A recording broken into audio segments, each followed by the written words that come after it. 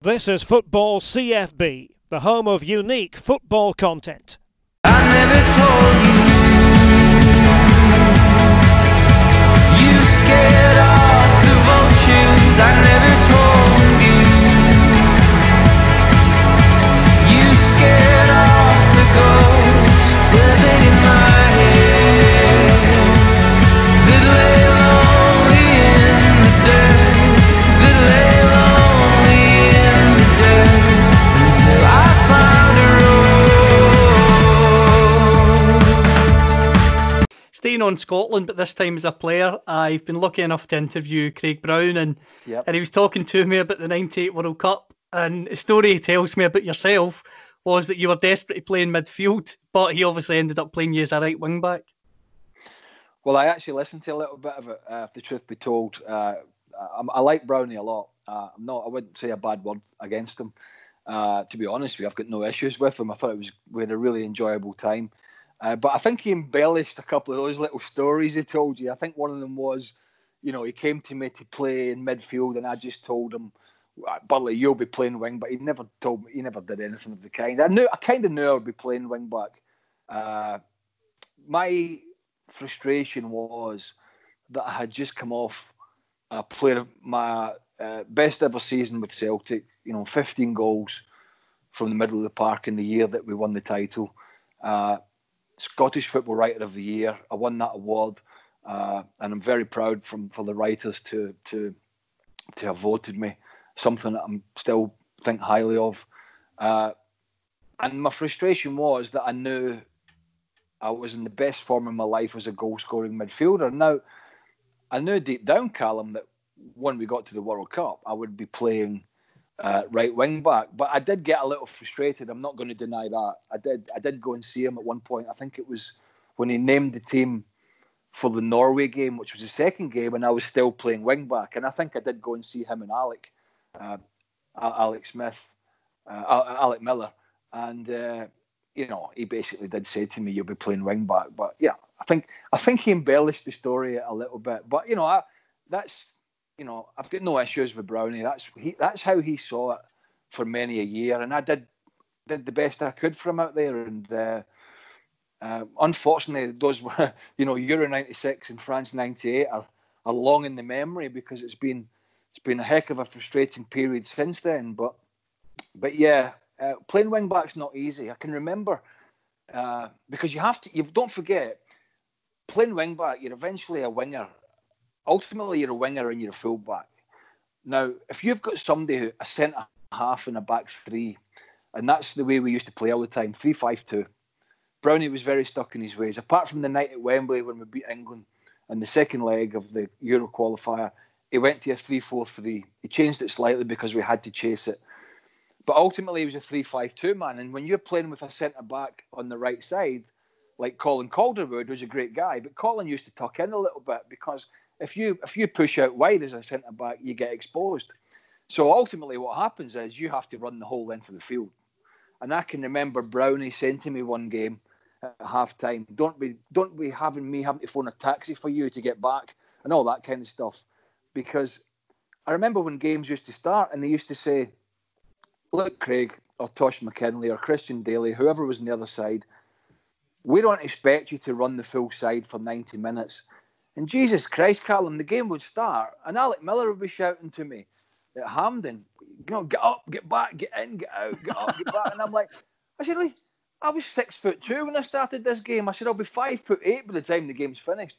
So it's a real shift you've got to put in that position. And it's a bit of a graveyard shift, and it's kind of frustrating at times, but it's something I did for years. It wasn't natural for me, but it's something I did. And Brownie used to think, God knows why, Brownie used to think I used to do a good job out there. I would disagree, but that's what he used to think. So he was the manager, and you just got on with it. Going into the '98 World Cup, obviously on that same interview, he said, "No, we weren't fazed by Brazil." Deep down, were you in the squad fazed at all? Do you know, I don't know if fazed is would be the right way to go about it. I was talking to somebody the other day about this, and did he tell you the story about when he came down the line? No, he probably didn't, did he? So I was talking to somebody the other day about this, and I said, look, I think it was apprehension, because we're on the bus, we've pulled Brazil, they're the world champions, it's the opening ceremony, there's nearly 100,000 there, boiling hot. There's Ronaldo, Rivaldo, Cafu, Roberto Carlos, Tafarel, Dunga, Bebeto, who, by the way, Brownie tried to tell. This is Brownie, right? I hope he listens to this. But Brownie's brilliant with the little lines that players never believed him. So pre-game in the hotel, he names the team. So we pretty much know what the team is, because it's steadfast. He's pretty steadfast in his ways, and everyone was fit.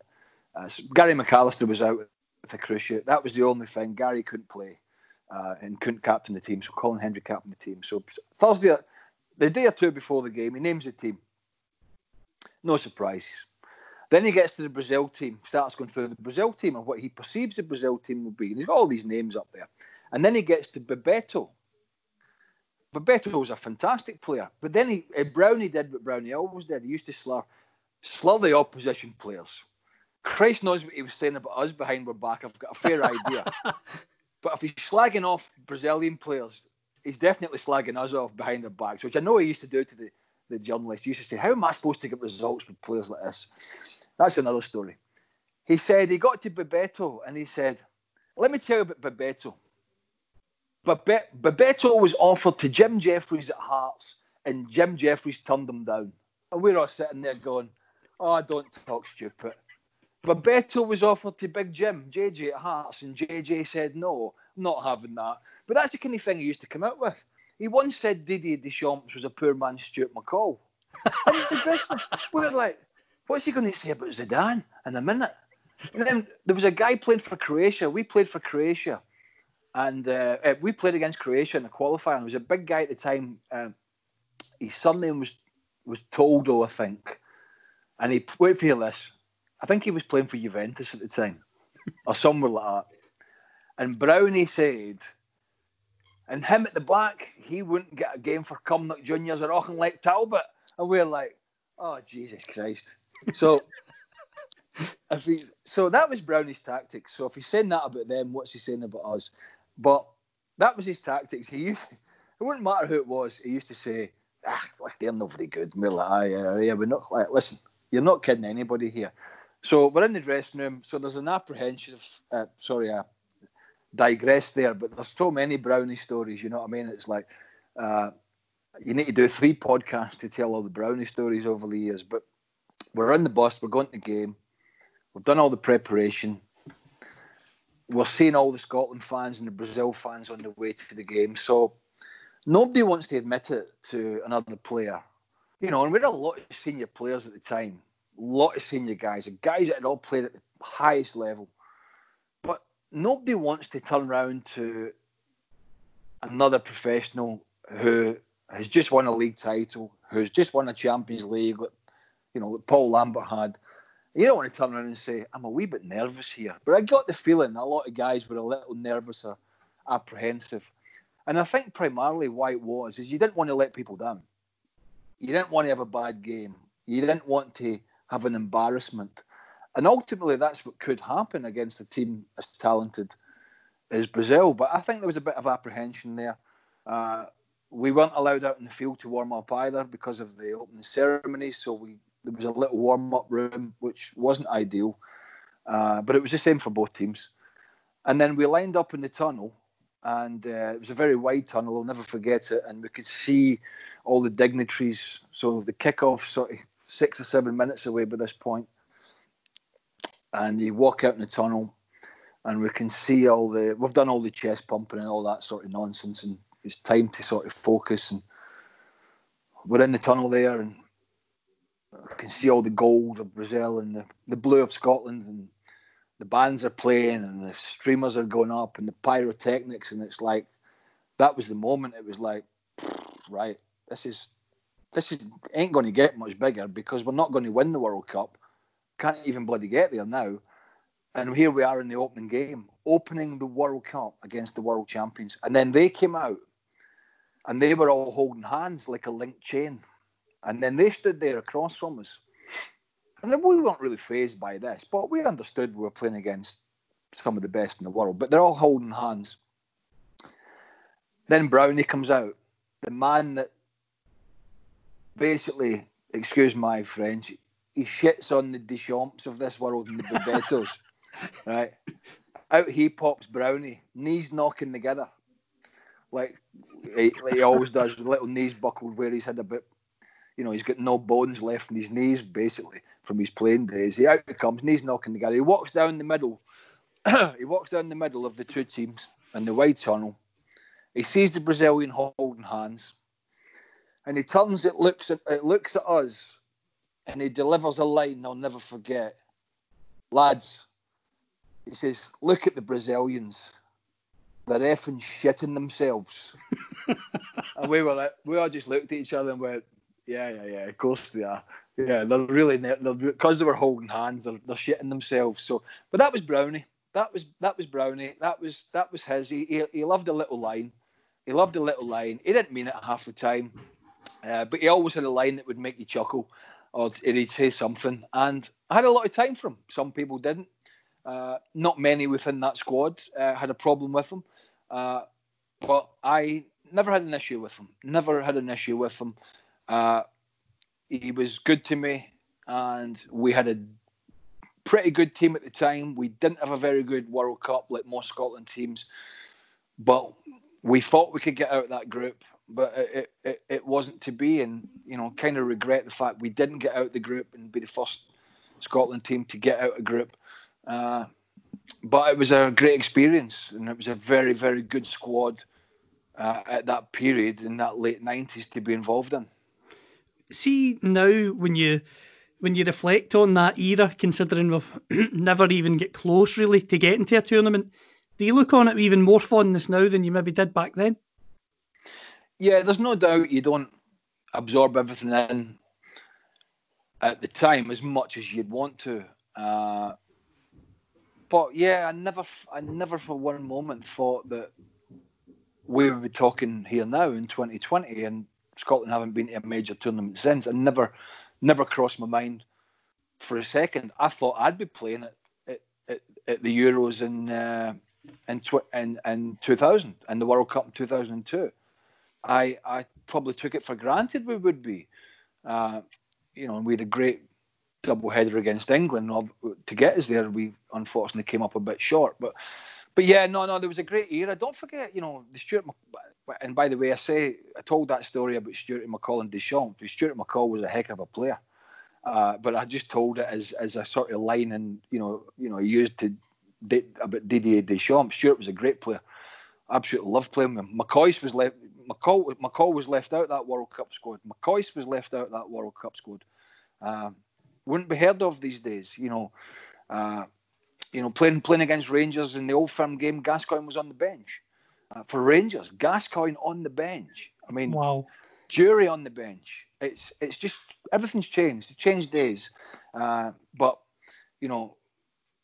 shame for Gary McAllister that he after Euro '96 and the penalty miss, which happens, that he was going to captain Scotland at the World Cup. And I played in all the qualifiers with him, and nobody was more proud of Gary to get Scotland to the World Cup as captain. And then he did his cruise ship. You just couldn't make it up, and he missed it. It's a shame in a football parlance. In a life parlance, it's neither here nor there. But in a football parlance, it's a real shame. But we had a lot of good guys. I roomed at the Euros in '96 with Scott Gemmell, who was a fantastic guy, and I roomed at the World Cup in France with Paul Lambert, my teammate from Celtic. So they were great experiences. Even the dentist from Munich, after I scored in the Norway game, this is a story. I hope you don't mind. I hope you don't mind if I'm telling you these odd No, stories. I really enjoy them. Trust me, it's a pleasure. So I'm lying in bed, and where were we staying? San Remy or something like that. So I'm in bed. It's about 9 or 10 in the morning, whatever it is. We're just sort of lounging around. It's the day after, I believe it's the day after the Norway game. So I've scored the equaliser. And the headline in the Scottish papers was Fangs a Million, front page, because there's a big picture of me running to the Scotland fans to the corner flag with no front teeth, because I used to have to take them out for safety reasons, because when you've got I'll spare you the gory details, but if you've got dentures in and you swallow them, you can choke, which I'm sure half of Scotland would wish I would do now, but that's another story. Now I have them permanently in. I have a bridge, which I'm sure half of Scotland would like to knock out, but that's another story as well. But so I'm in bed, and Lambo's up. I think he's making a cup of tea. I'm like, come on, Lambo, make the tea. So this is a true story. The phone rings in the room, and Lambo picks it up. And it's a dentist from Munich. The dentist from Munich. So he's talking away, and he was talking in English.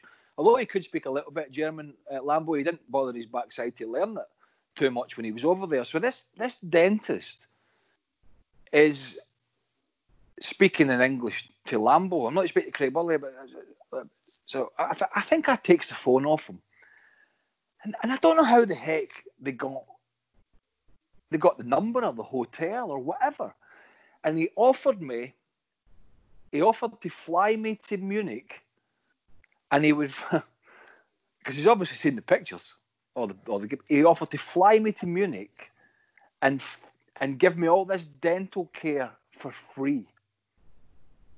It was clearly some sort of PR thing for him or them. But I got a phone call the day after the game to offer to take me to Munich. It was either at the end of the tournament, which I said wouldn't be too long, by the way. I said, well, it'll not be too long. I said, we'll be back shortly. We'll see you in a couple of weeks. To go over there and get all the dental work done for free, and then he would do the PR, which I politely declined, because I half thought it was a hoax and I half wasn't bothered anyway. But that's a true story, which was amazing. I was like, honestly, well, I thought Lambo was winding me up, but he wasn't. Which did take me to another story, which I won't mention the player's name, which Brownie went absolutely bananas about. Brownie was like, Brownie loved, if the media got hold of something, Brownie used to get in a frenzy, right? Brownie used to get upset. Brownie used to say to us before Scotland games, we had all these meetings midweek. You know, say the game was on a Saturday or a Sunday, we met up on a Tuesday. You train all week, and Brownie loved the meeting, so he'd have one every night, and it'd be the usual he'd throw the usual nonsense out. But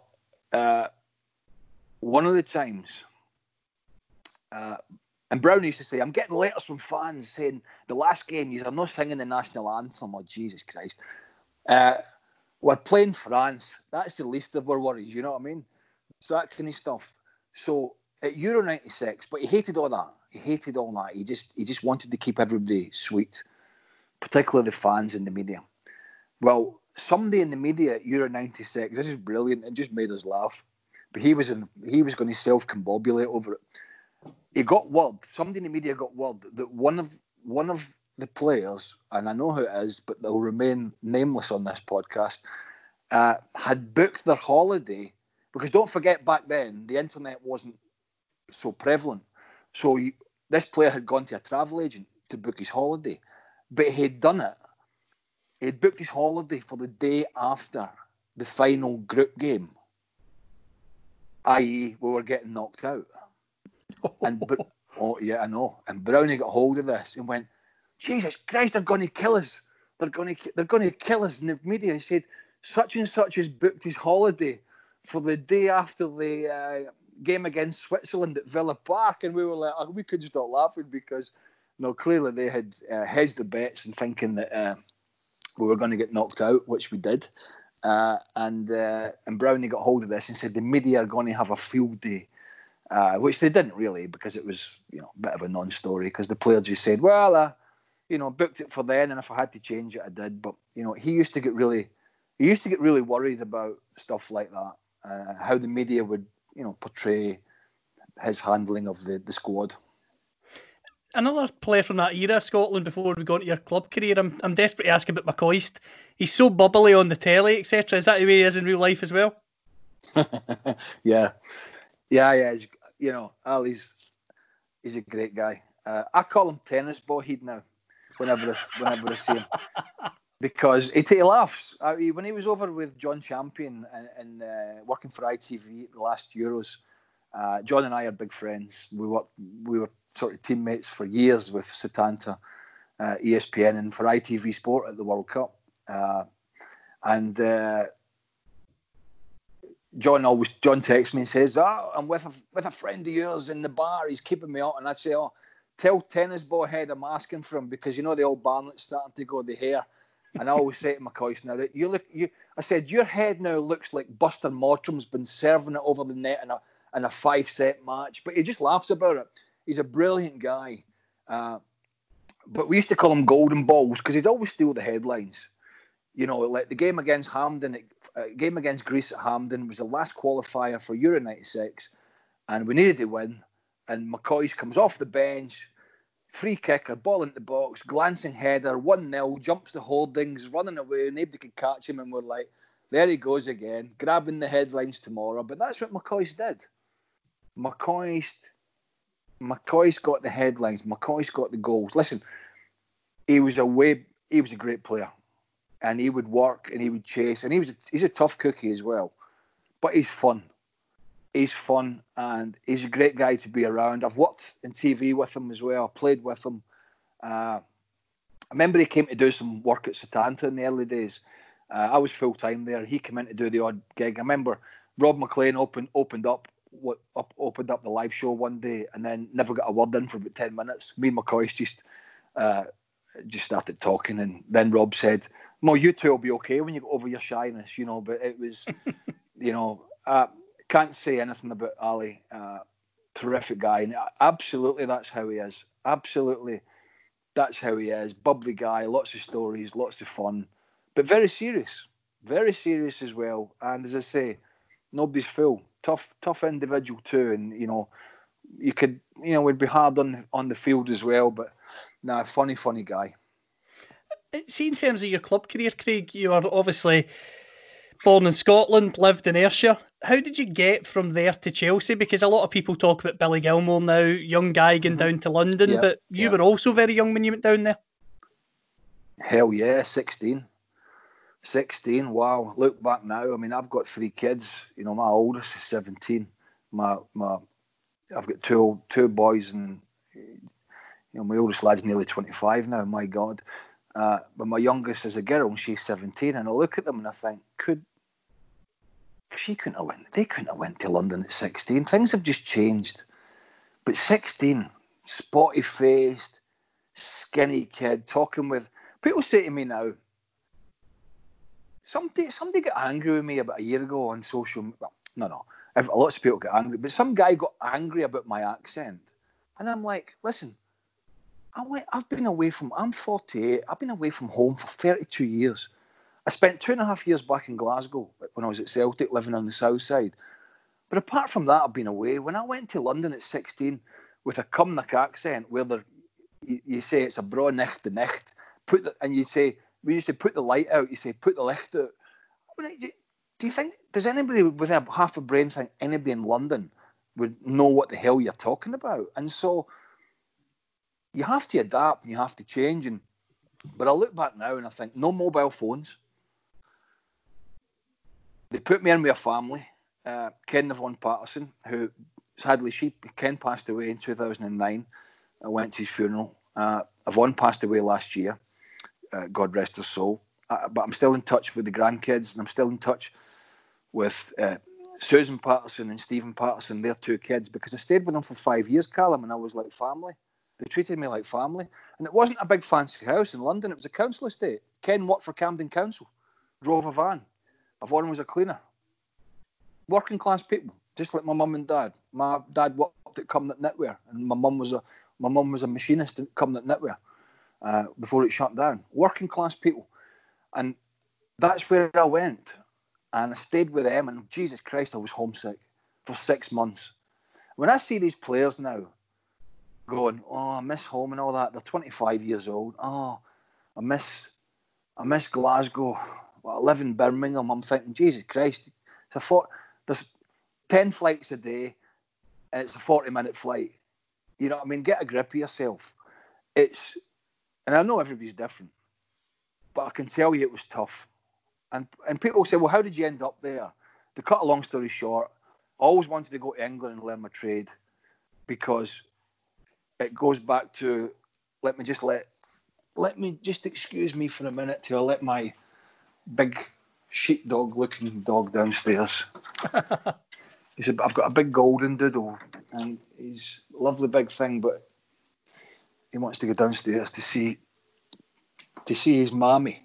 I always wanted to go to England because of George Burley, because of Ipswich, because that's all I remembered as a kid.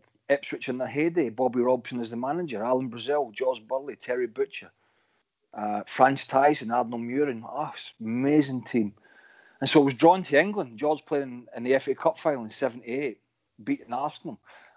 My dad, I wasn't there. I think my dad was there and my grandparents were there. But I just remembered it. And he went down as a kid. That's what he did. And I used to go to Celtic and Rangers and Dundee United and Aberdeen as a kid, and I used to do all those things.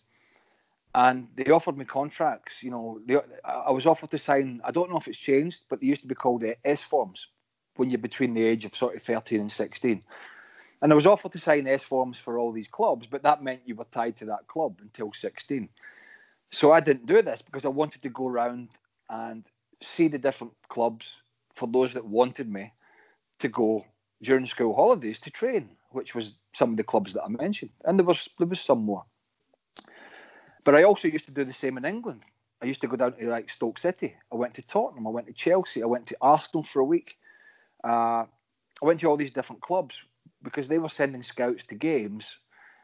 And so I would go to England and I would go to Scottish clubs. And one of the reasons I wanted to go to England was not just because I was drawn with that great Ipswich team, was also at one point they abolished the youth leagues in Scotland.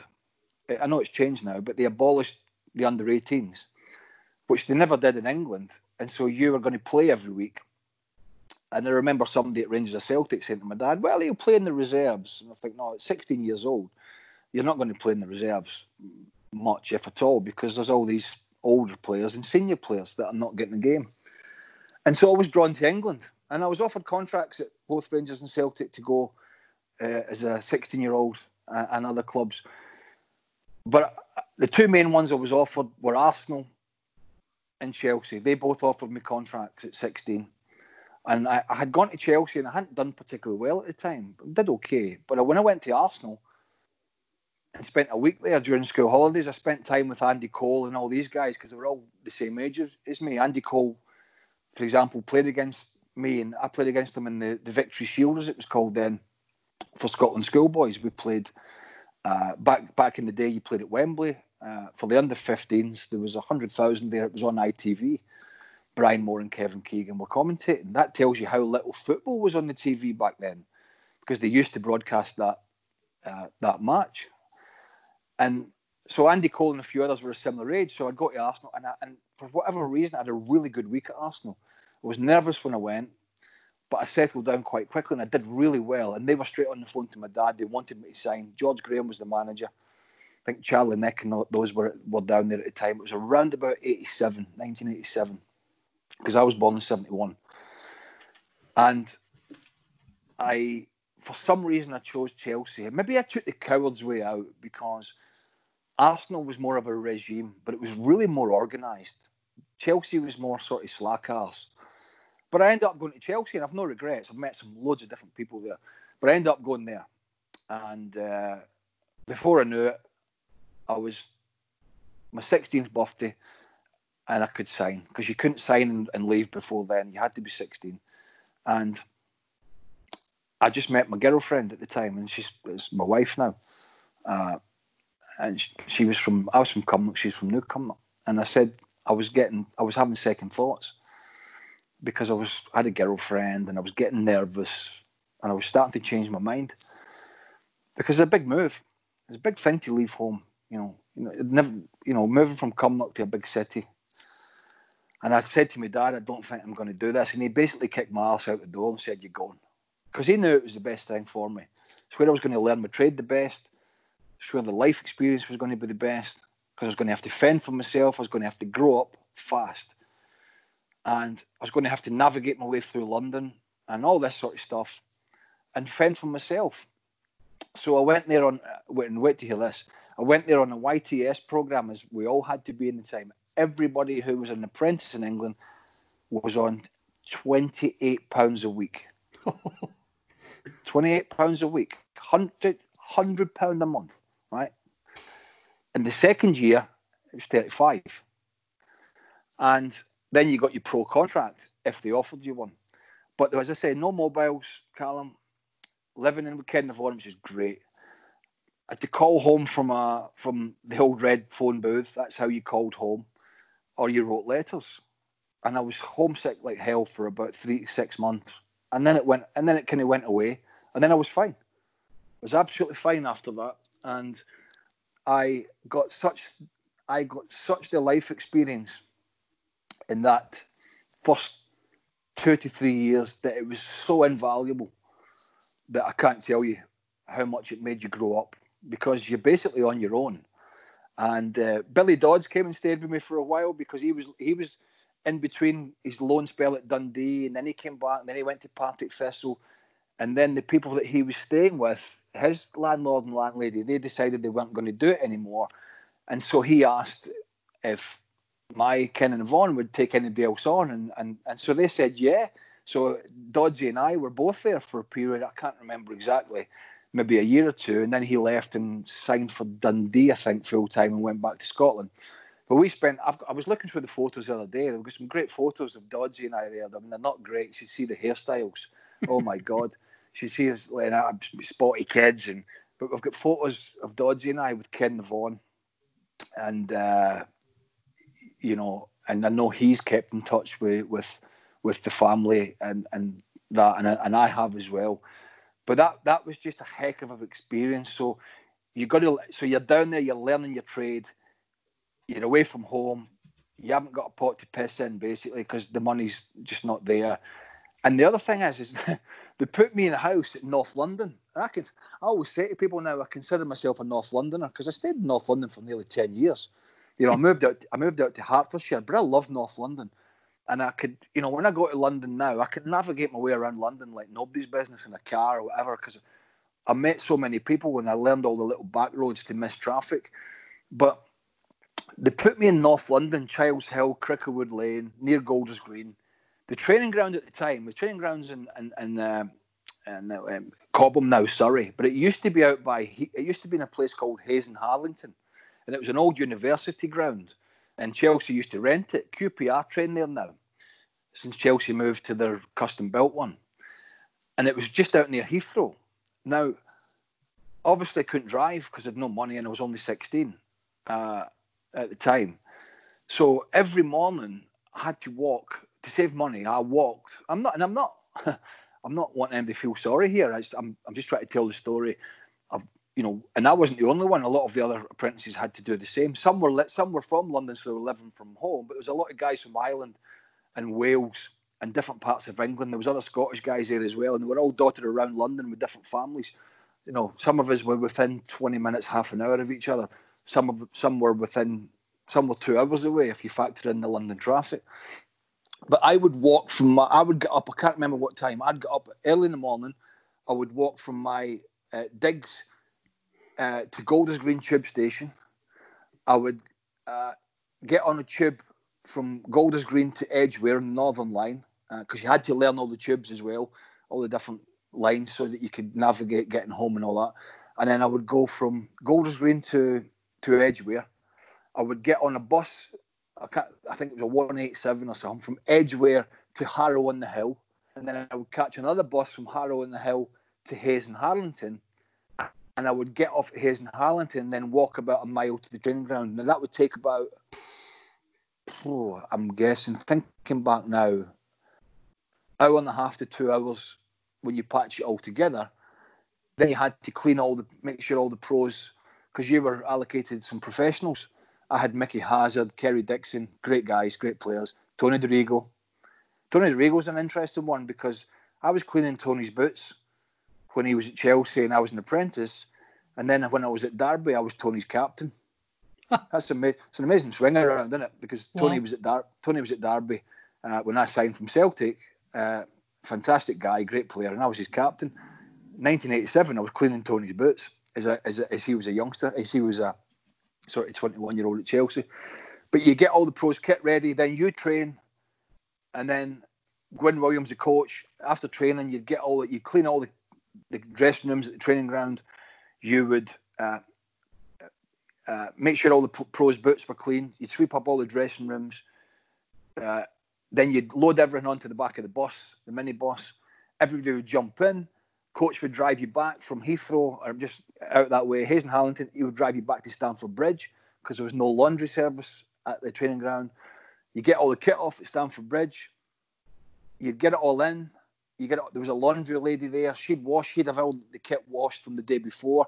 You'd then repack the day before's kit. You'd pack it all up because the shorts and the shirts all had numbers on them. So you'd get all your pros' numbers. You'd make sure he had his socks, his shorts, his top. Everything would all be tied up together, packed on the kit van for the next day. Everything cleaned up and ready. And when the coach came in, Gwyn, he would check everything was done. And no player could leave until every single player had done his job properly. And so that was a bit of a kind of regimental thing. But you could only leave and go home if Jason Cundy, who will be a familiar name, that's why I've said it to a lot of people, because Jason was an apprentice with me, although he's a year or two older. If Jason hadn't done his job properly, whether that be cleaning the bathroom, cleaning the toilet, hoovering the floor, if he hadn't done his job properly, then I couldn't leave. Or, you know what I mean? So everybody had to have done their job properly, and only then could you leave. And you would then have to sort of repeat the process of getting home, but it was mainly on the tube from Stamford Bridge back then. Then you would go and you'd get home late, and that was the life of an apprentice back in the day. And you know, the thing is as well, I'll tell you how things have changed. We had a £2 allowance at Fulham Broadway Station, tube station, which is the nearest station to Stamford Bridge. Wait to hear this. The modern day sports scientists would be having seizures. We had a £2 allowance at the local kebab and hamburger shop. That's true. That's true. And at a little sit down inside, you could go in and sit down, and you could order milkshakes, hamburgers, fries, kebabs, and there was a list with all their names on it behind the counter, and we had to sign that every day we went in, and we had a £2 allowance, which actually got you some food back then, but clearly it wasn't pasta or anything like that. And every time we would go in, the guy would hold the thing up and say, tell Gwyn, no pay, because they never got paid half the time because the club had no money. And that's how we survived. That's how that club was at the time. And that's how the apprentices had to learn the trade. And do you know what? When I see some of them now, it frustrates me because they're not allowed to do all those crappy jobs now. But then, because they're out working on their technical skills. But are we seeing more kids coming through or less kids coming through? Are they any better for it? I think what we're seeing now is less kids that are grounded, because that gave you, and all the apprentices had to do it. Didn't matter if you were Gary Neville back then, if it was Gary Neville or David Beckham or whoever it was, Arsenal, Ray Parlour. Everyone had to do it at their respective clubs. And guess what? All those guys appreciated when they became professionals, because they came through having done all that crap, and you had to still go and earn your stripes and become a professional. And it made you want to be that professional. When you saw those professionals and you were doing all those crappy jobs, you wanted to be them. And it was a heck of a grounding for 2 years. It was hard graft. I mean, we'd get home 2 or 3 times a year. You'd say to Gwyn, you'd get home for 3 or 4 days. Can I go home? No, not whatever. At Christmas, you'd go home for a few days, and he'd say, enjoy yourself, because when you're coming back, you're going to A, be running, and B, you're going to be painting the stadium at Stamford Bridge. That's how the apprentices were. That's how apprenticeships were back in the day. And I tell you what, Wouldn't change it for the world. Let me tell you, I made it. Jason Cundy, Graham Stewart, Nathan Blake, Frank Sinclair, Eddie Newton. I mean, that's just out of one. That's just out of one club, and there's more than that. I just can't remember all the names. All those guys went on to play for years and years and years at the top of their sport. It's no surprise they all learned the hard way. Absolutely. In terms of that humility, as you said, moving in with a family, that humility and working class element isn't in the game now, especially at the elite level anyway, because kids are getting silly money. Yeah. I mean, you talked about moving to London at 16. Imagine the equivalent now. Yes, you'd maybe go to London at 16, but you'd probably be earning 10 grand a week in some cases. Yeah, you'd be on crazy money and you'd be in some posh apartment. Listen, I don't begrudge them that, but I only ask the question, is that a good psyche for a young kid? And I personally don't think it is. I think it's important to learn. I think it's important to see the tough times to enjoy the good times. And I wouldn't change that. I wouldn't change that apprenticeship for the world. I really wouldn't. I have so many fond memories.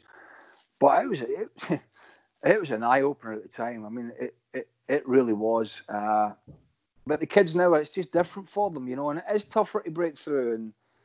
But the money side of it for the youngsters is a problem.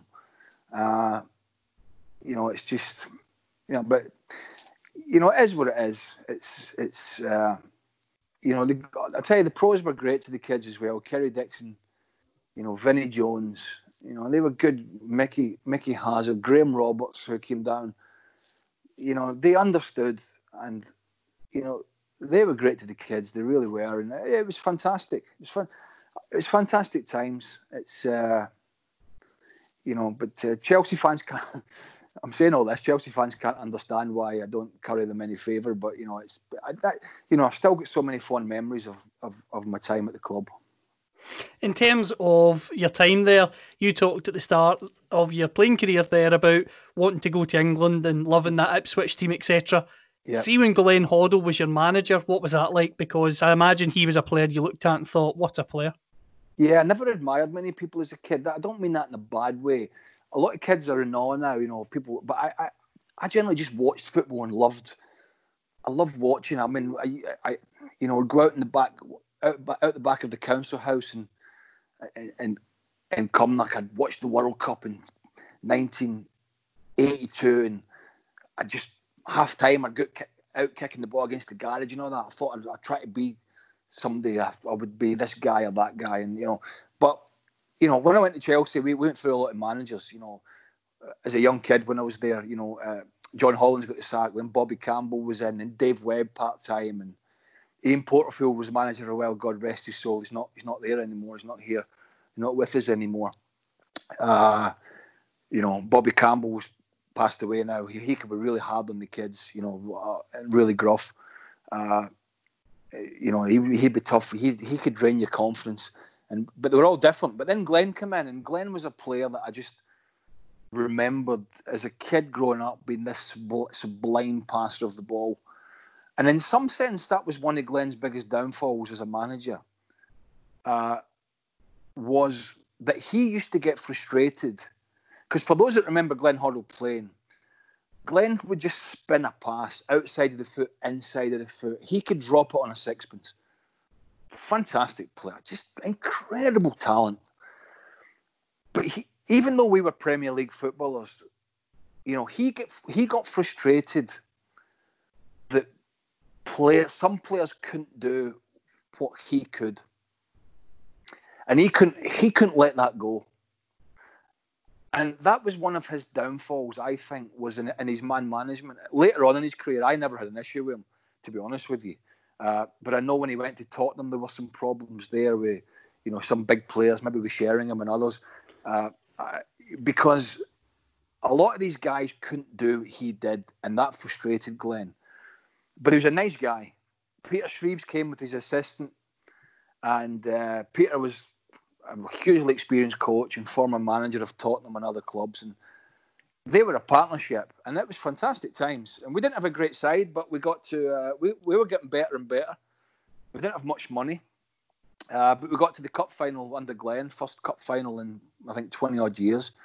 And I started playing regular, and John Spencer started playing regular, and we had a decent little team, and a lot of different guys there from Norway, like Erling Jonsson, and Dennis Wise was there, and Dmitry Karin, who was number one goalie there from Russia. He was a Russian number one. Dimi couldn't speak a word of English when he came in, but fantastic fella. He's still living in England and hasn't gone back to Russia, and speaks English perfectly. Lovely guy. We had a really good mix. Frank Sinclair, as I mentioned, from the youth team. I played in the cup final. Frank played in the cup final. Eddie Newton played in the cup final. All guys that come through the youth team. Gavin Peacock was a player we signed from Newcastle. Lots of good times there, and we were improving. Glenn had signed Ruud Gullit, World Player of the Year twice. Mark Hughes. So things were just starting to evolve, and then Glenn was offered the England job. And I think that job came a little bit too soon. But it was a job that he couldn't turn down because he might never be asked again. So it's totally understandable that Glenn took the job. And then Ruud Gullit replaced him as played with Ruud for a year. And then he was my player manager for a year. And he was another guy that had been there and seen. I mean, he, as I say, World Footballer of the Year twice. At one point, he was the best player on the planet. There's no doubt about that. Guy was an animal, 6'4", strong as an ox, skillful as hell, fast as hell. Doesn't get much better than that. And even at 34, he still had a lot of those attributes. And in terms of him as that in that managerial role, what was he like? Because I know obviously when people talk about him at Newcastle and Shearer, there was issues there, but was he a good man manager, or again was the frustration of his standards as a player too high for maybe some of the guys you had? Yeah, I wouldn't say anything I wouldn't say to him. And he sold me to Celtic, but it's people get the wrong impression.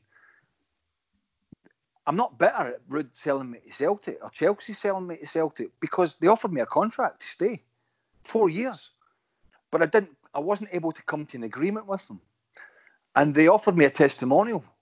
But I don't kid myself. Kerry Dixon got 4,000 at his testimonial. I'd probably get one man and a dog. By the time I paid the police, I'd have been out of pocket. So it wasn't worth anything to me.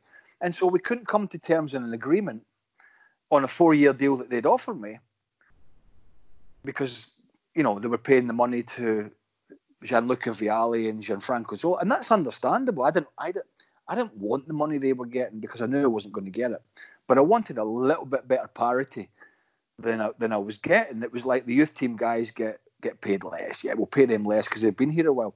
And so, as a stubborn kind of person, I dug my heels in. Now, what was going to happen was, with the Bosman ruling, I was in the last year of my contract coming up, and so they were going to lose me, and they knew they could get a fee for me. So it wasn't Ruud selling me for selling me sakes. It was because the club wanted to get the $2.5 million, which they got from Celtic, which was a lot of money back in the day. And that was the reason I left, and I went to Celtic.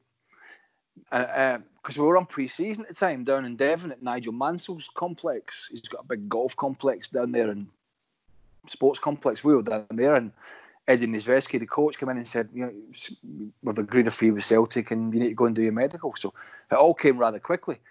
So I don't have an issue with Ruud in that factor. I did have a bit of an issue with him leaving me out the cup final in '97. Completely left me off the bench when I played in the semi-final and all that. I had more of an issue with that. But Stevie Clark later told me, who was a big friend of mine, Stevie said to me, well, you got left out the cup final because you wouldn't sign a contract. And I said, well, I'm not going to sign my life away just to play in a cup final, as important as it was. And I was gutted.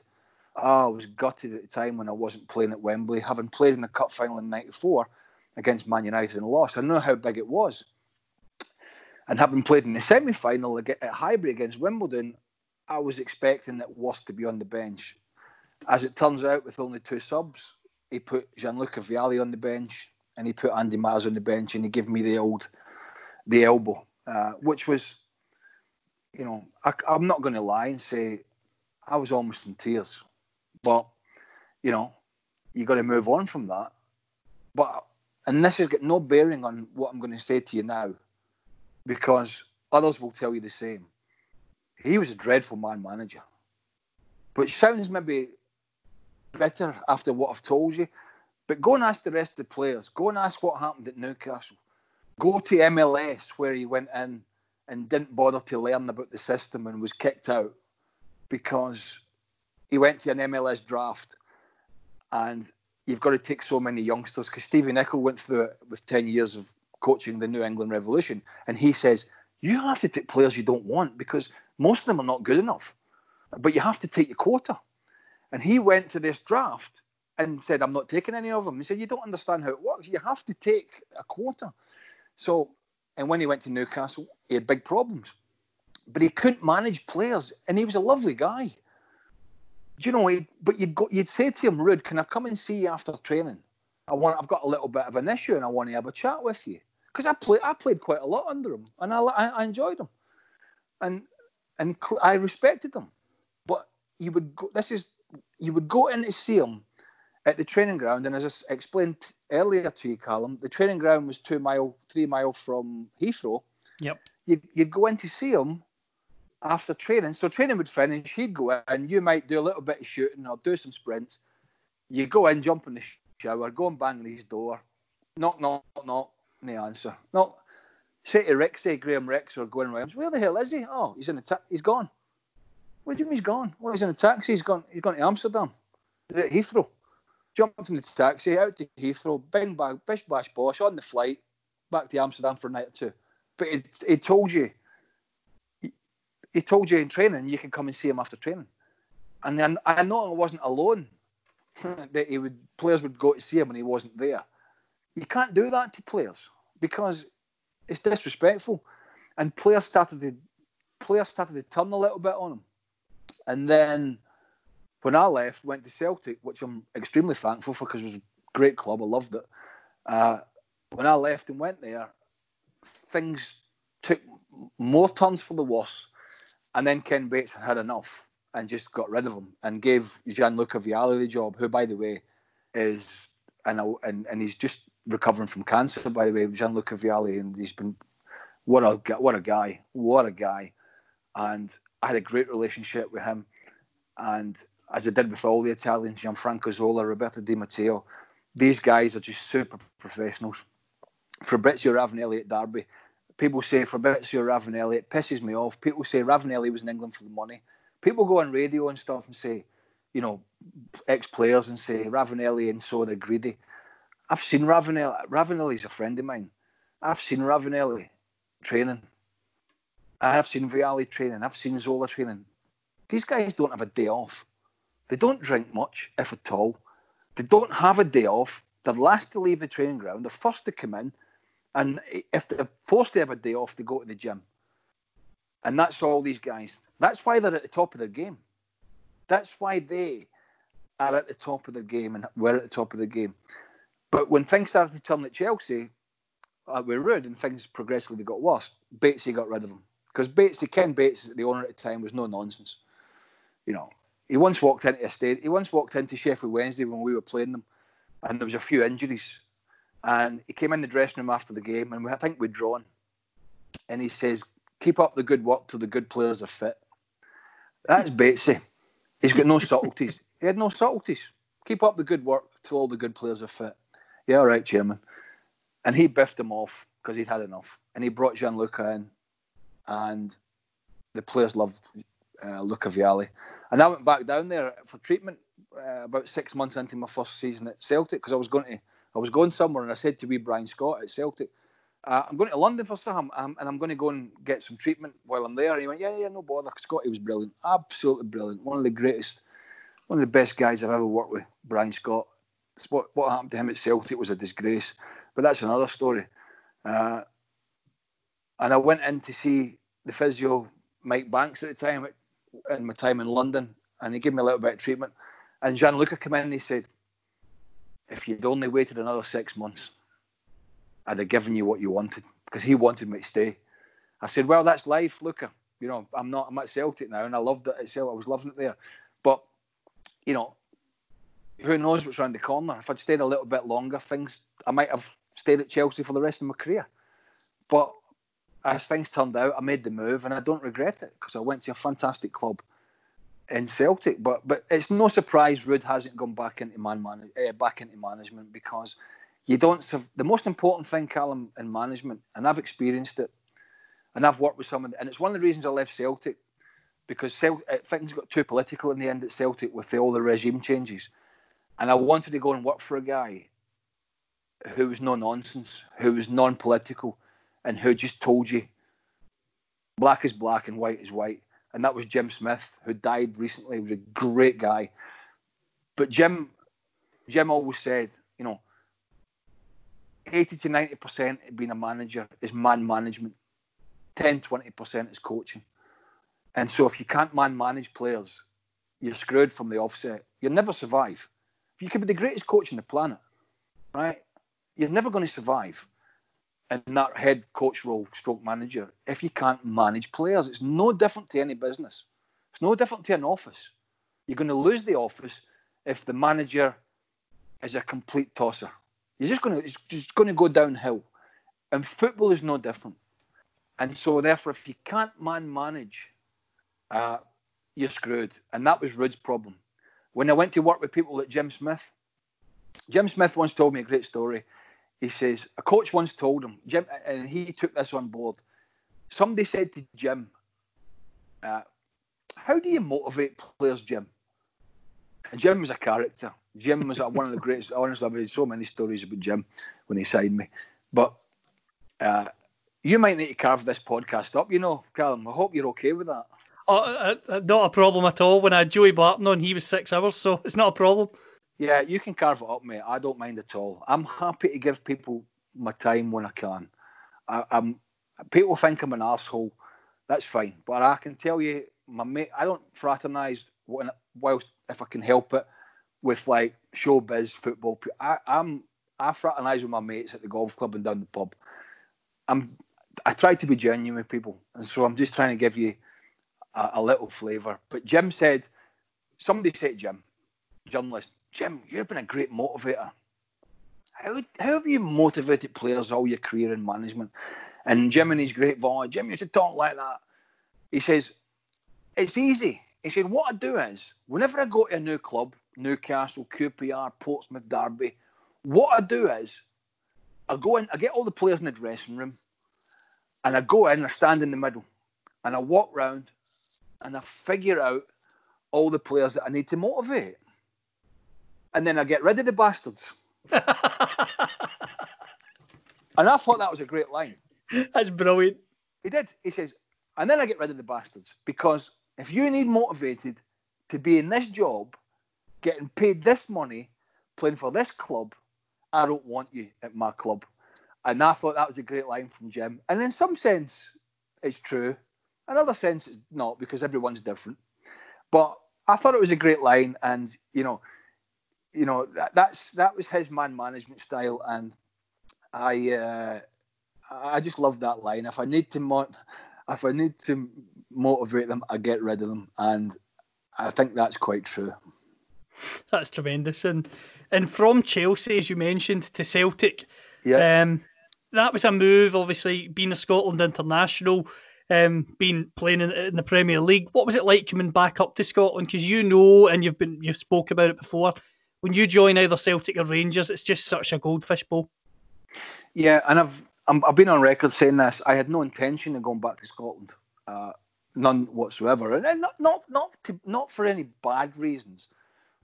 But I was enjoying living in England, and I still could look. I'm Scottish and I'm patriotic, but if I move back from America, I'll move back to Nottingham. Our oldest still lives there. He didn't move to the States with us. He's got a job and girlfriend and that there. But I consider Nottingham my home. I consider London my home. I don't envisage ever moving back to Scotland. I might have to one day. Maybe it'll happen. It's not for any other reason than I've been so long away. So I never envisaged moving back.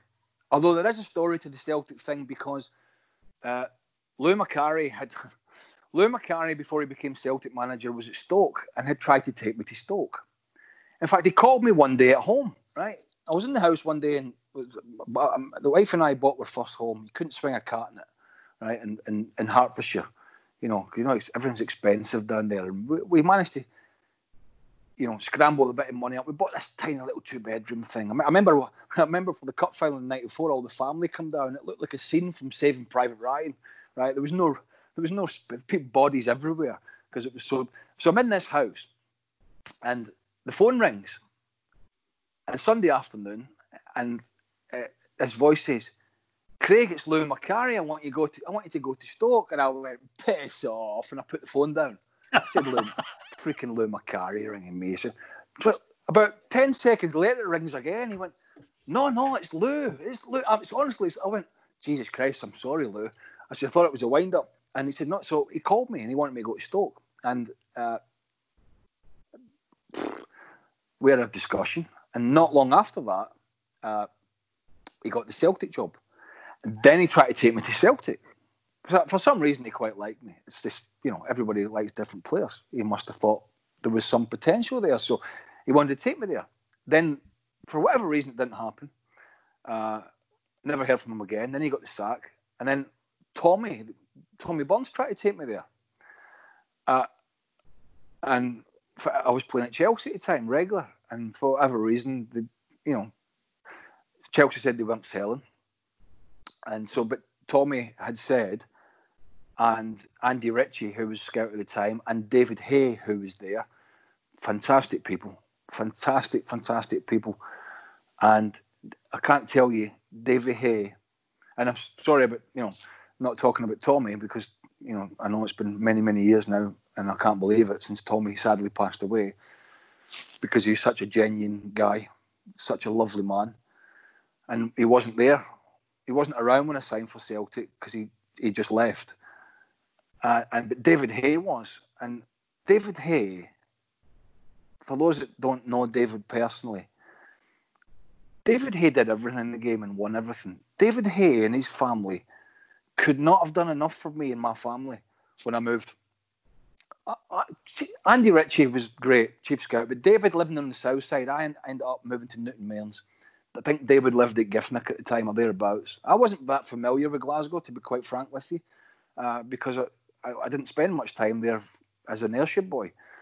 So we bought a house in Newton Mearns, and David couldn't have been nicer. Craig, if you need any help, Craig, if you need anything, if you need this, if you need that, if you need a decorator, if you need it, he helped me so much. I'm still thankful to this day for people like that. Great people. And if I ever see him, I need to give him a call. I was speaking to a friend of mine in Glasgow who knows him the other day, wee Robert, who a big Celtic guy. And I said, how's David? And how's Jack Mulhern, the club doctor? And Ian Donald, the doc. And all these guys were working at Celtic. Jack Mulhern was the club doctor. And he says, they all still ask for you. And I said, no, tell them I'm asking for them. Because I've got so much respect for these people. And Davey, I've got so much respect for them all. Brian Scott. Because they're just genuine people. And when you go to a new club, Callum, you need help. You need help. You need guidance. And, people like that are invaluable. But I didn't envisage going. And it was a bit of a shock when it came about because the clubs agreed a fee. And before I knew it, I was doing a medical and agreed terms pretty quickly. And whisked away and did all my stuff. And yeah, before I knew it, I was a Celtic player. And I tell you, I was nervous. I was really nervous going to Celtic. Really nervous.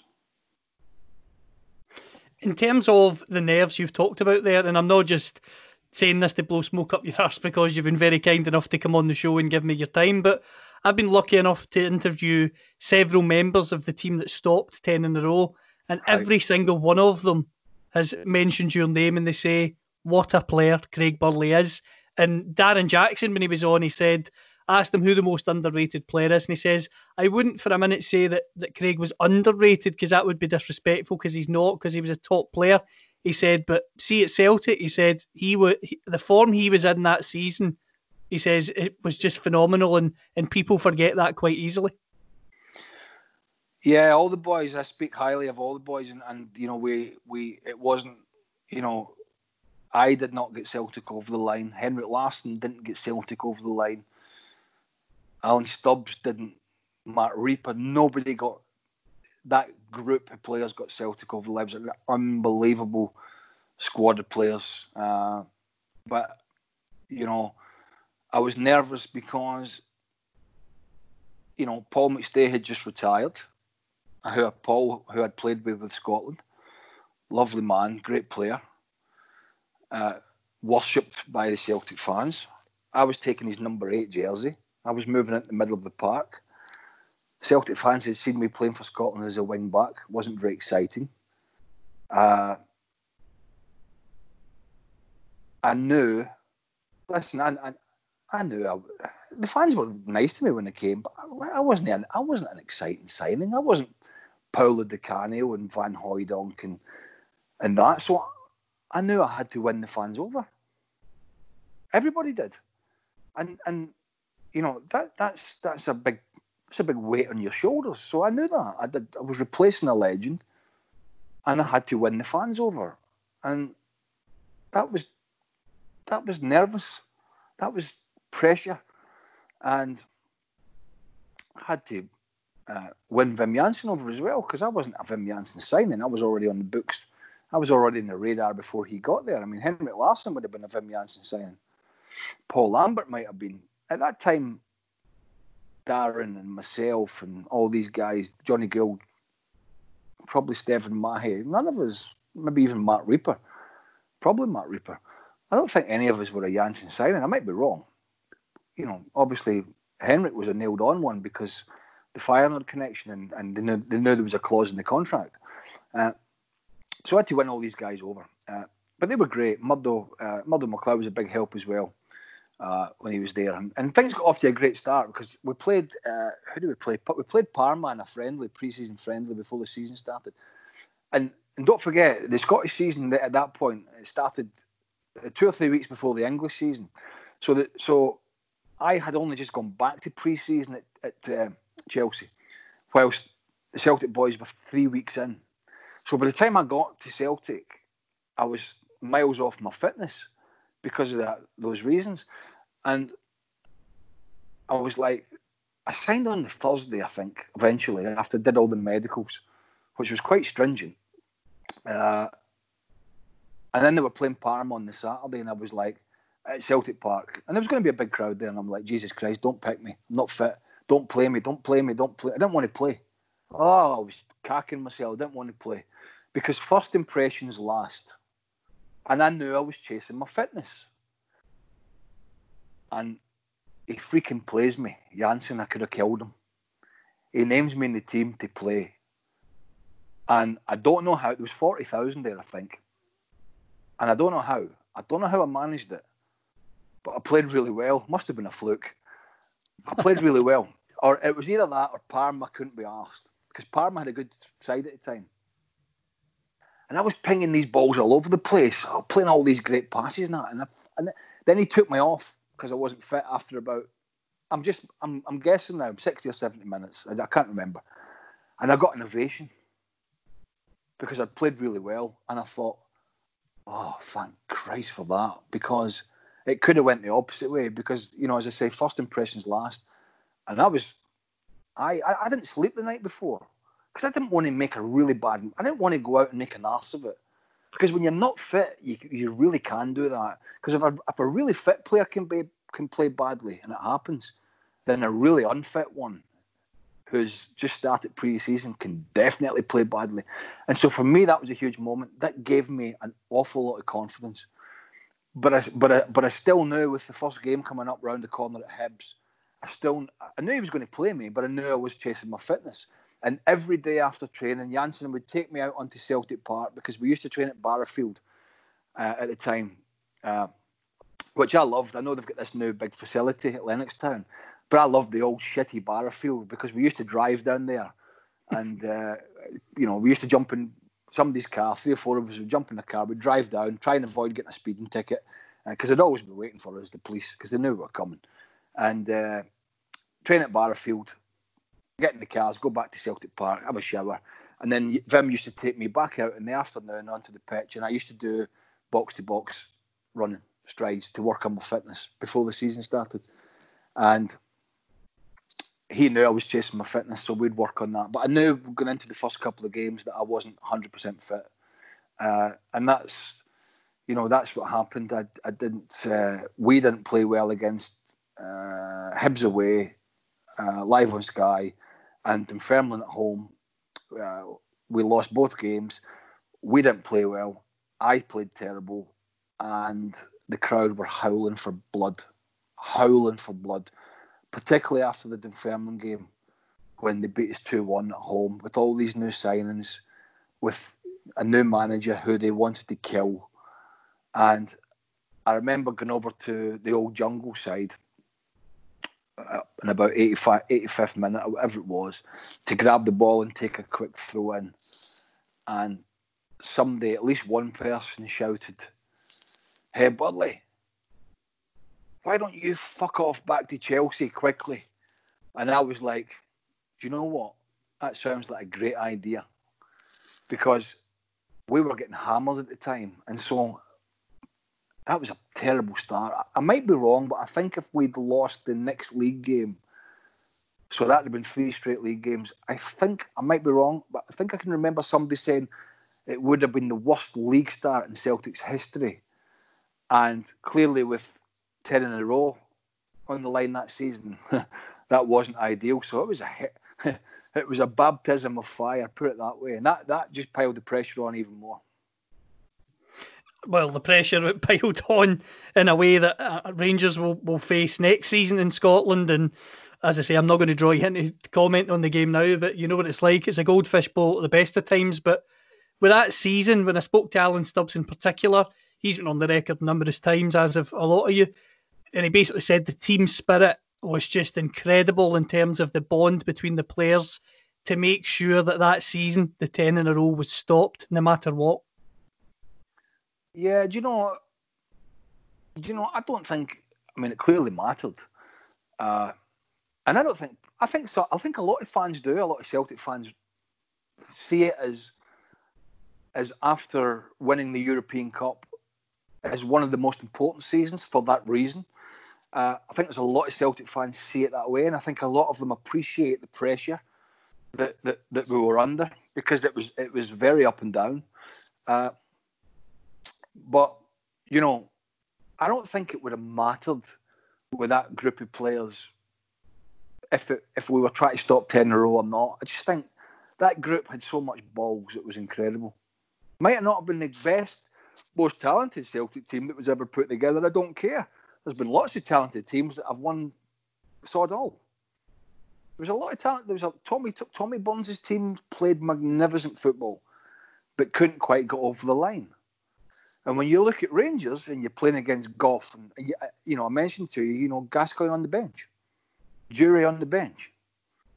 You're playing against McCoist and Gorham and Gough and Alberts. This is not 2020 playing against some guys. You have to look up Wikipedia now to find out who some of them are. The times have changed, so it was huge, but there was so much winning mentality in that dressing room, and I include everybody. The Scandinavian boys that came in, Enrico, magnificent. Go and tell him to do a job. The only one thing we couldn't get our head around. Enrico would go out wearing a green boot and a white boot, and all that sort of nonsense. The fans loved him. But Enrico got away with anything. We'd try, Stubbsy'd come out the back and try a 45-yard ping and it goes sailing miles over, or I'd try it go sailing miles over, and it'd be like, boo, what are you shooting from there for? Enrico would try an overhead kick from 30 yards. It would go miles over the bar, and they'd go, Rico. And we're like, we can't get our head around this. How's he getting about? So the fans loved him. Reaper did a great... it's hard to go through everyone. I wouldn't want to do that. Gildy came in and did a magnificent job. Gildy was the third choice goalkeeper at Bradford at the time. He came in, was magnificent. But Gildy was brilliant in the dressing room, because Gildy was the sponge, because he used to get the most stick, because he used to do the stupidest things. Daft goalie, isn't he? So, Gildy got all the stick. He used to just laugh. Reaper and Stubbs used to hammer him in particular. During games, you've got no idea how much abuse Reaper and Stubbs used to give Gould. You could hear it from. So what would happen is, because Gouldy wouldn't come off his line, right? Because he's a liner, we'd call him. He was a great shot stopper, and Celtic fans will remember that. But Gouldy wasn't one for coming off his line. It wasn't his forte, right? So he used to rely, in the main, in Big Stubbsy and Reaper or Tom Boyd heading the ball away. It was a bit like Aberdeen with Jim Leighton. Jim wasn't great with crosses. He was a great shot stopper, but he used to rely on Miller and McLeish to head the ball away most of the time. And Gouldy was like that. We always used to say, you could put the winning lottery ticket on this just above the 6-yard line. Gouldy still wouldn't come for it. He just wouldn't come out. You know what I mean? You could line the 6-yard line with gold Rolex watches. He wouldn't come out. But Reaper and Stubbs didn't like this in particular. So whenever a ball came in the box, one of them would head it out because they were great defenders. And then we'd be on a counter-attack, and we'd be counter-attacking, right? And I could still hear Gouldy and Stubbs effing and blinding to Gouldy. Reaper and Stubbs effing and blinding to Gouldy, but not coming off his line.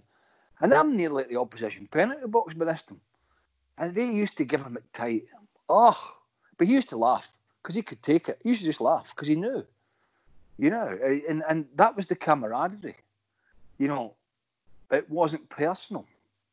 It was something we did. Reaper would say, because Reaper was really gruff, right? Reeps, big Reeps didn't do subtlety, right? Didn't do it on and off the field. Didn't do subtlety. He used to say, I don't know how we won that game with that shite goalkeeper behind us. And Gouldy would be sitting next to him.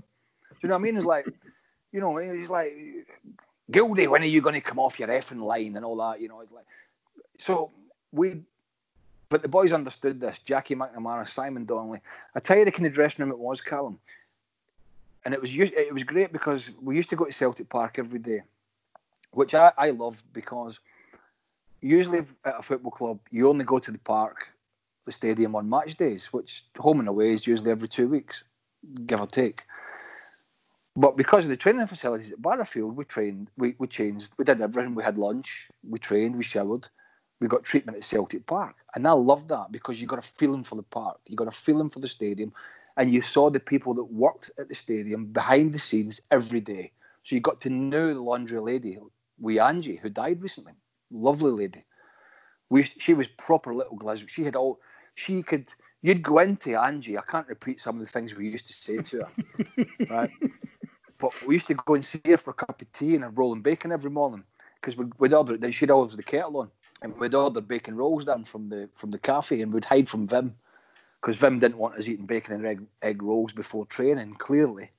But we'd do it anyway. So we'd order them for him. We'd go and have a cup of tea with Angie in her laundry room, and we'd tell stories, and the stories would be quite graphic and all that kind of nonsense, and she'd give it back something. She had a wicked tongue, and she'd give it back. But the boys used to go and see her every time. In fact, Tommy Johnson, when she died, Tommy and all the boys were on the phone arranging stuff for her for a funeral, and I didn't go because I'm in America here.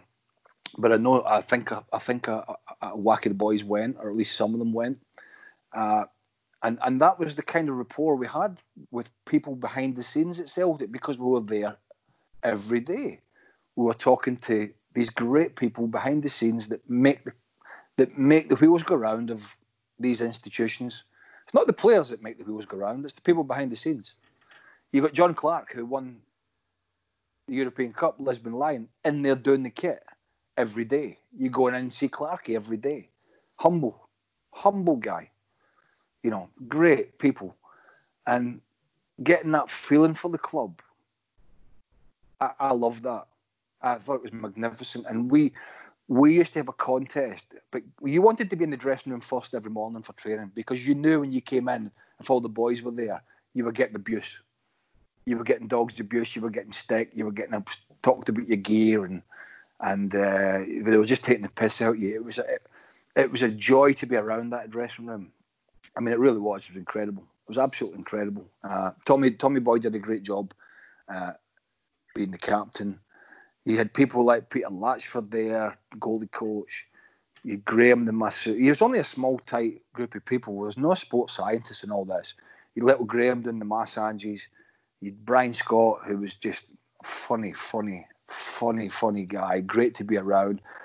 And Danny McGrain used to be fetching the balls in the training ground. But he was around the club every day. Danny McGrain, what are you doing going and getting the ball? A legend as a player. And all these guys would be around. And it was just a great time to be around Celtic Park. In terms of that season, you've played with the likes of Henrik Larsson, who obviously the Celtic icon as such in the modern era. What was he like on the training field? Because I know, and this has been spoken about a few times, that when he arrived at Celtic, it was a case of integrating himself was maybe tricky at first, but the incident with Tosh McKinlay helped that a lot. Yeah, it's a bit of a nasty incident. Tosh is not a nasty guy, but things were kind of bubbling on the surface at the time with one or two players. It was very early in the season, which was a good thing because we ironed it out. And there was definitely a little bit of angst between the Scandinavian guys and the British guys at the start of the season. It didn't last long. And it didn't last long at all. And maybe it was that incident. But I don't know. I might be wrong. I think when Henrik first came in, I don't know, it maybe rubbed one or two up the wrong way. And then it was gone. It just dissipated so fast. And there was never, ever an issue in the dressing room after that. There was big arguments during and after games, but that was only down to performance. And we would used to... And it was only because we had so many winners and so many experienced players in the dressing room that if somebody wasn't done their job, they were getting told. Burley, get your finger out. McNamara, whatever. Henrik, freaking not good enough. You need to run the channel. You need to chase back or whatever it is. Nobody was beyond finger pointing in that dressing room. And that was one of the things that dragged us through. But it did flare up very, very early. And it just so happened it was before an Old Firm game. And it just so happened that some fans were watching over the railings at Barrowfield as you could back then. And before you knew it, it was on Radio Clyde. That's Glasgow. You're going to have to expect that. But it was put to bed very quickly. And as I say, after that, there was never, ever any issues between the squad, apart from footballing issues that I mentioned. And that was great. And the Scandinavian guys, I say Scandinavian, I don't want to generalise if Holland's not in Scandinavia or whatever it is. But the guys from, that part of Europe, terrific. Big Morton, Reeps, Reggie, Henrik, Andy Tom, Benjamin. Andy was lovely guy. Super fast, great German international.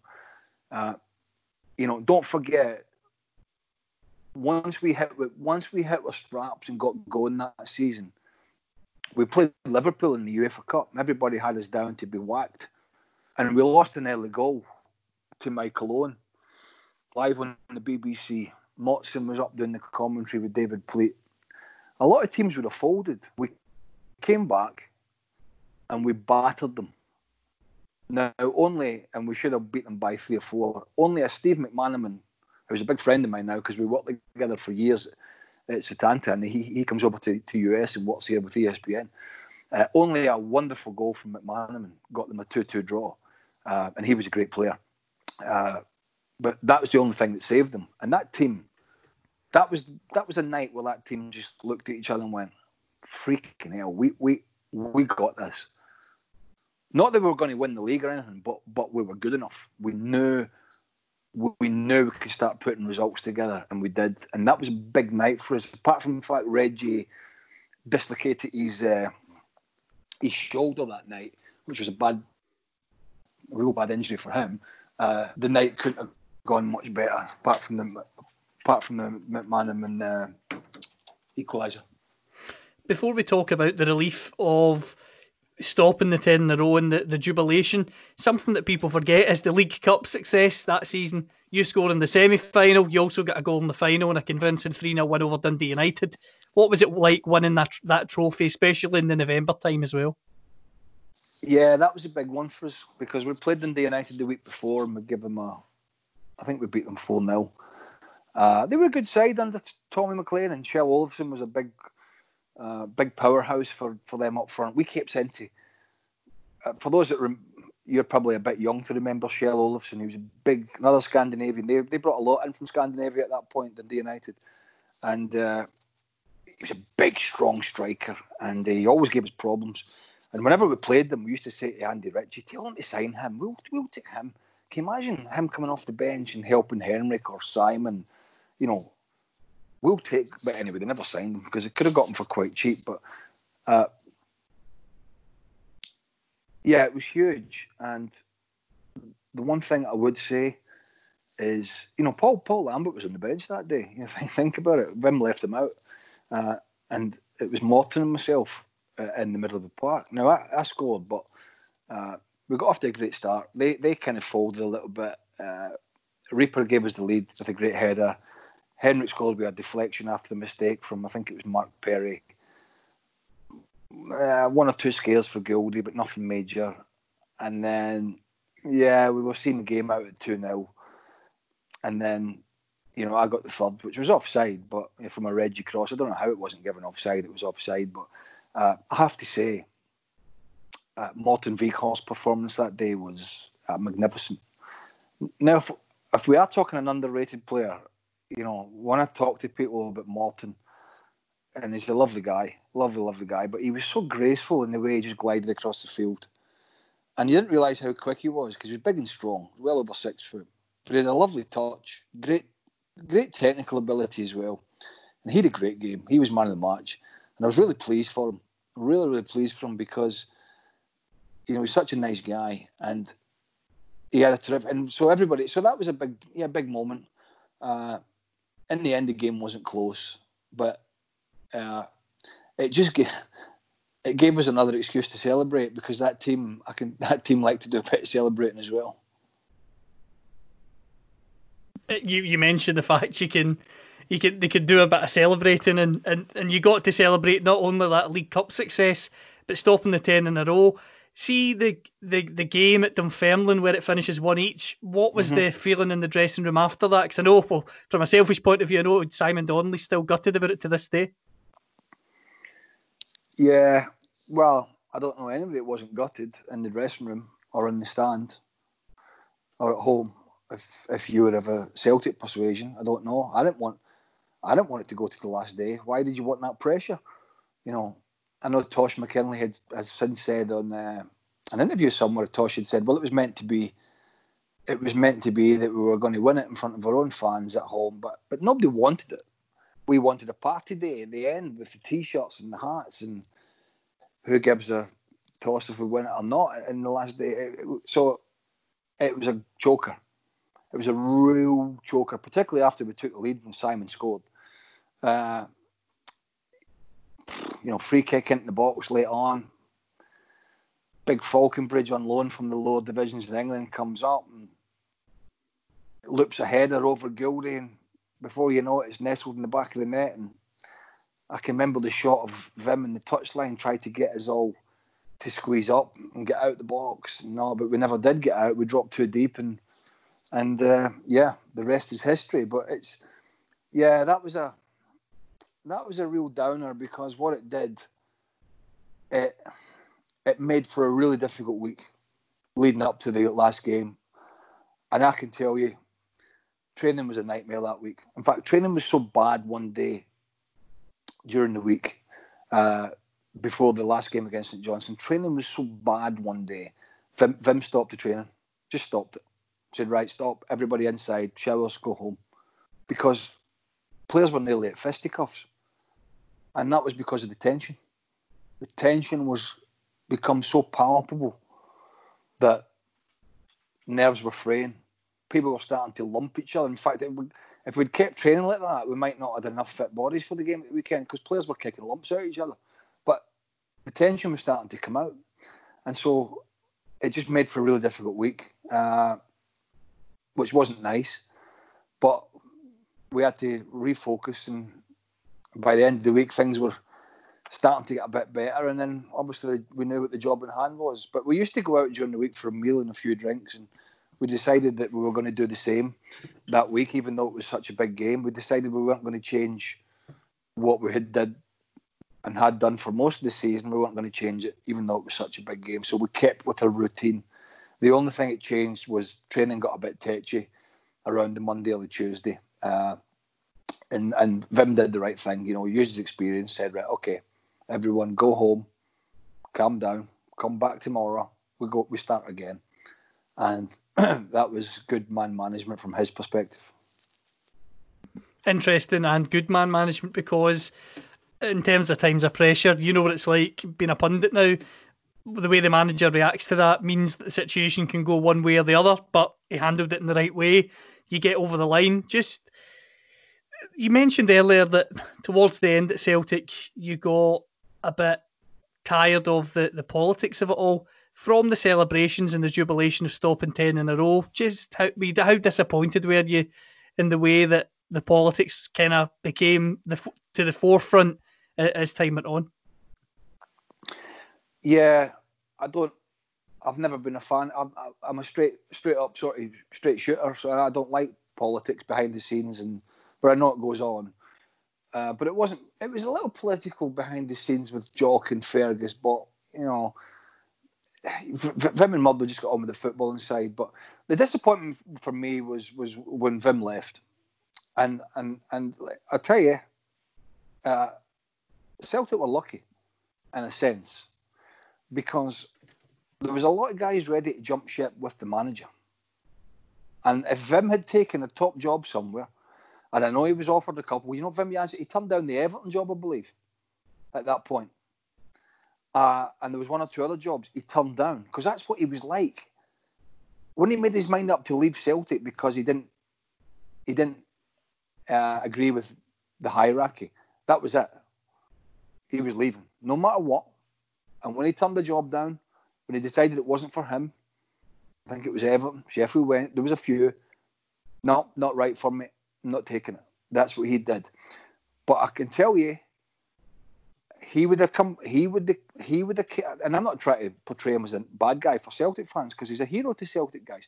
But there's a lot of people in that team he would have wanted to have taken with him. And I don't have to spell it out. One of the guys was the guy that he brought in. Now, Larsson went on to have a most fantastic relationship and career at Celtic. But he may have jumped ship with Wim if Wim had taken. We just don't know that. We just don't know, because Jansen would have wanted to have taken him. I think he'd have wanted to have taken a few of us. But he never took that job somewhere. I'm not saying any of us wanted to leave, but we're all the same. When your head gets turned, you start thinking about stuff. And a lot of us were disappointed about how it unfolded with Jansen, because we had a good team. We just won the league. Stopped 10 in a row, won the league and cup double. We were going to go on to bigger and better things. We were going to sign better players. And next year, 1998, after the World Cup, we're going to push on. And we're going to be even better. And we're going to make Celtic better. And we're going to win the league again. And we're going to enjoy it like we enjoyed it. But no, we had the coaching staff was demolished, it left. And then there was a nonsense about bringing Bobby Robson and Gus Hiddink. And then we ended up with a very nice guy and Dr. Joe Venglos, who was very experienced, but he was clearly nowhere near on the top of the list to get that job. But they left it so late, they were running out of ideas. And by the time the second season started, we hadn't signed anybody. And the best time to sign players is not when you're struggling. It's when you're on top of your game. And we didn't do it. And we sat and rested on our laurels. And a lot of the guys had been at the World Cup, and we started to see injuries happening, and the squad wasn't good enough. was about, you can look back that season, about 7 or 8 guys had been to the World Cup with different countries, and every one of them started picking up injuries, myself included. I mean, I started the season like a house on fire. I scored a hat-trick in the opening game against Dunfermline. And then things just started to slow down, and then, you need a rest, and we didn't get much of a rest after the World Cup. And if you don't get much of a rest, then you need a bigger squad so that you can rotate. And we didn't sign anybody, so that was disappointing. And the politics came around at the end, because what happened was Fergus. Now, I might have the time frame wrong here, but Fergus was selling the club, or whatever happened. The chief executive changed. Alan, whatever his name, came in. The whole hierarchy changed. Kenny Douglas came in, who is like a director of football. Barnsley came in, and all these different people. And I'll be frank with you, and I'm not going to start slagging people off, but the right arm didn't know what the left arm was doing. I don't think I was their favourite anyway, but they knew they could get money from me. And so they knew Jim Smith was interested, and they were going to raise 3 million, which is 500 grand more than what they paid for me. So it wasn't bad money. And that meant they only had to put 2.5 million to maybe the worst Brazilian that ever touched their boots down in European soccer. But that's what they wanted to do. And they got what they wanted, because excuse me, I made that move to Derby because I wanted to go and work, as I say, and it goes back to working with somebody who's a good man manager and doesn't play politics. And that's why I wanted to go and work. And there was other teams I could have went to in England, and I could have went to Hearts, because Jim Jeffries was desperate for me to go to Hearts. I love Jim. Great guy. He's got so much. I mean, when Jim Jeffries on the touchline, the one word that comes to mind is passion. He's such a passionate guy. But I always scored against his teams. He freaking hated me. And but Jim Jeffries, and this is how much it's changed. Jim Jeffries was willing to match what Derby County were going to pay me. That's where Hearts were at the time. Now, could they afford to pay it? And that's not my. That's not my problem. Whether they've got the finances to do it, I'm just saying. He offered me Premier League money to stay, but my mind was made up. I was going to England. But I thank JJ for it. And I love the guy, great guy. And Hearts is a great club. I love playing at Tynecastle. Great, and a great atmosphere. When I went back there as a broadcaster many times with Derek, I used to get so much stick, but it's part and parcel because you're right in amongst the fans. But the whole Celtic thing came about because they wanted to raise money. I wasn't their favourite. Blah blah blah. So I played a bit of hardball with them for a couple of weeks until I got the deal that I wanted, and that was pissing Kenny off big time because I said, "Well, I've agreed terms with Derby, but I'm looking for this, and I won't go into it." But I played a bit of hardball before I left, and I'll let you into it. Fans are great to me. Not now. Not now. I get pelters now. Which I get all that. I don't mind. Fans were great to me when I was playing. Absolutely fantastic. Loved the club. Massive club. Loved playing at Celtic Park. Loved my teammates. Apart from one or two that signed later on. Like Ayo Berkovic, I had not much time for him because he was selfish. But loved everybody there. Bit of a tear in my eye when I left. Bit like I had when I left Chelsea because I'd been there 10 years and never thought I was going to leave.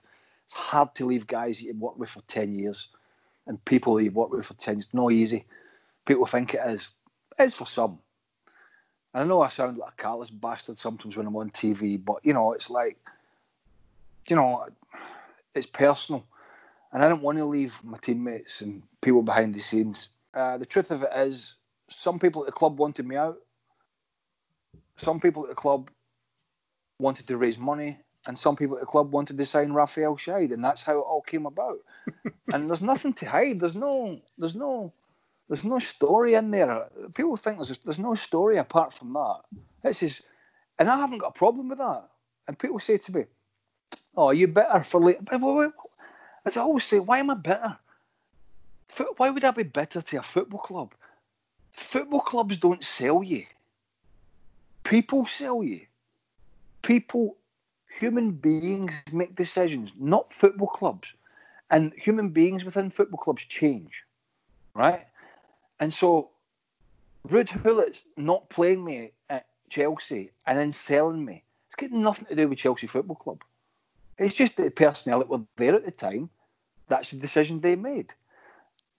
The people at Celtic made the decisions they made at that time. It's nothing to do with Celtic. Celtic football clubs in Chelsea, they're great clubs. They have great people working behind them, albeit a lot of them may have changed now. But it's people that make decisions, and the people that were in good positions at that time made poor decisions all round. That's why that regime, from top to bottom, did not last very long. That's why the performances on the field were not very good. That's why Inverness Caledonian Thistle beat them at home and they were fighting in the dressing room. I wasn't there because I'd left at that point. I was already at Derby. But I know it was such a shambles, it was kicking off. It comes down to politics and management.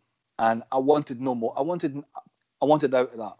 And as disappointed as I was to leave, it happened. And it's as simple as that, Callum. That's. And I went to Derby, and Derby was... So we'll dive down to the ocean, and we'll make our home in a deep sea cave, and our shells will all be open.